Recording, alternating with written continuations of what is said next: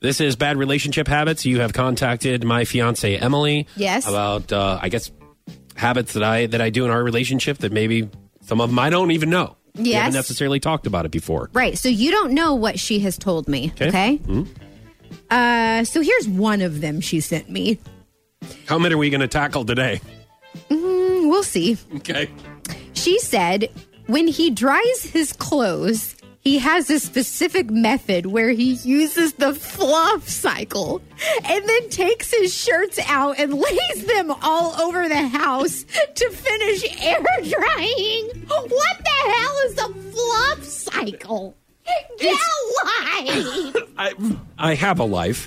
The fluff cycle? The fluff cycle is... All right. Sounds very masculine. No, look, it's not the high heat.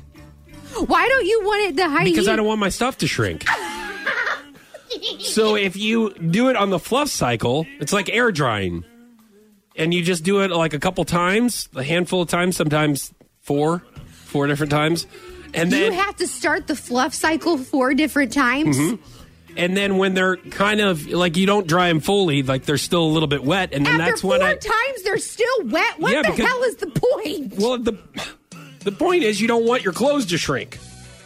Sounds like less work to just put them on a clothesline out in the backyard, you know? Well, if I had one, I would hang them, yes.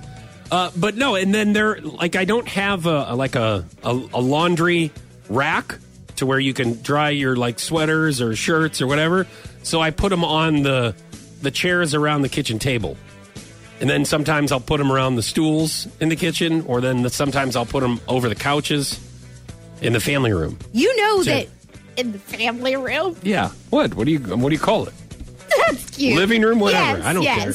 Yeah. Okay. Yeah. So, it sounds like I don't think your shirts shrink that much, actually. You know what I mean? Like, well, they do if you put them on high heat.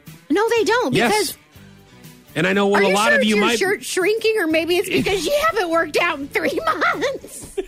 You like to say it's your shirt shrinking, right? I do. And a lot of people are like, well, as long as you've washed that shirt like 2 or 3 times, then it won't shrink. Right. I disagree. I think if you put... I think maybe it's something else. This is coming from someone who does laundry pretty much every day. Okay, so yes, I do have a method, and there's nothing wrong with that, right? That's ridiculous.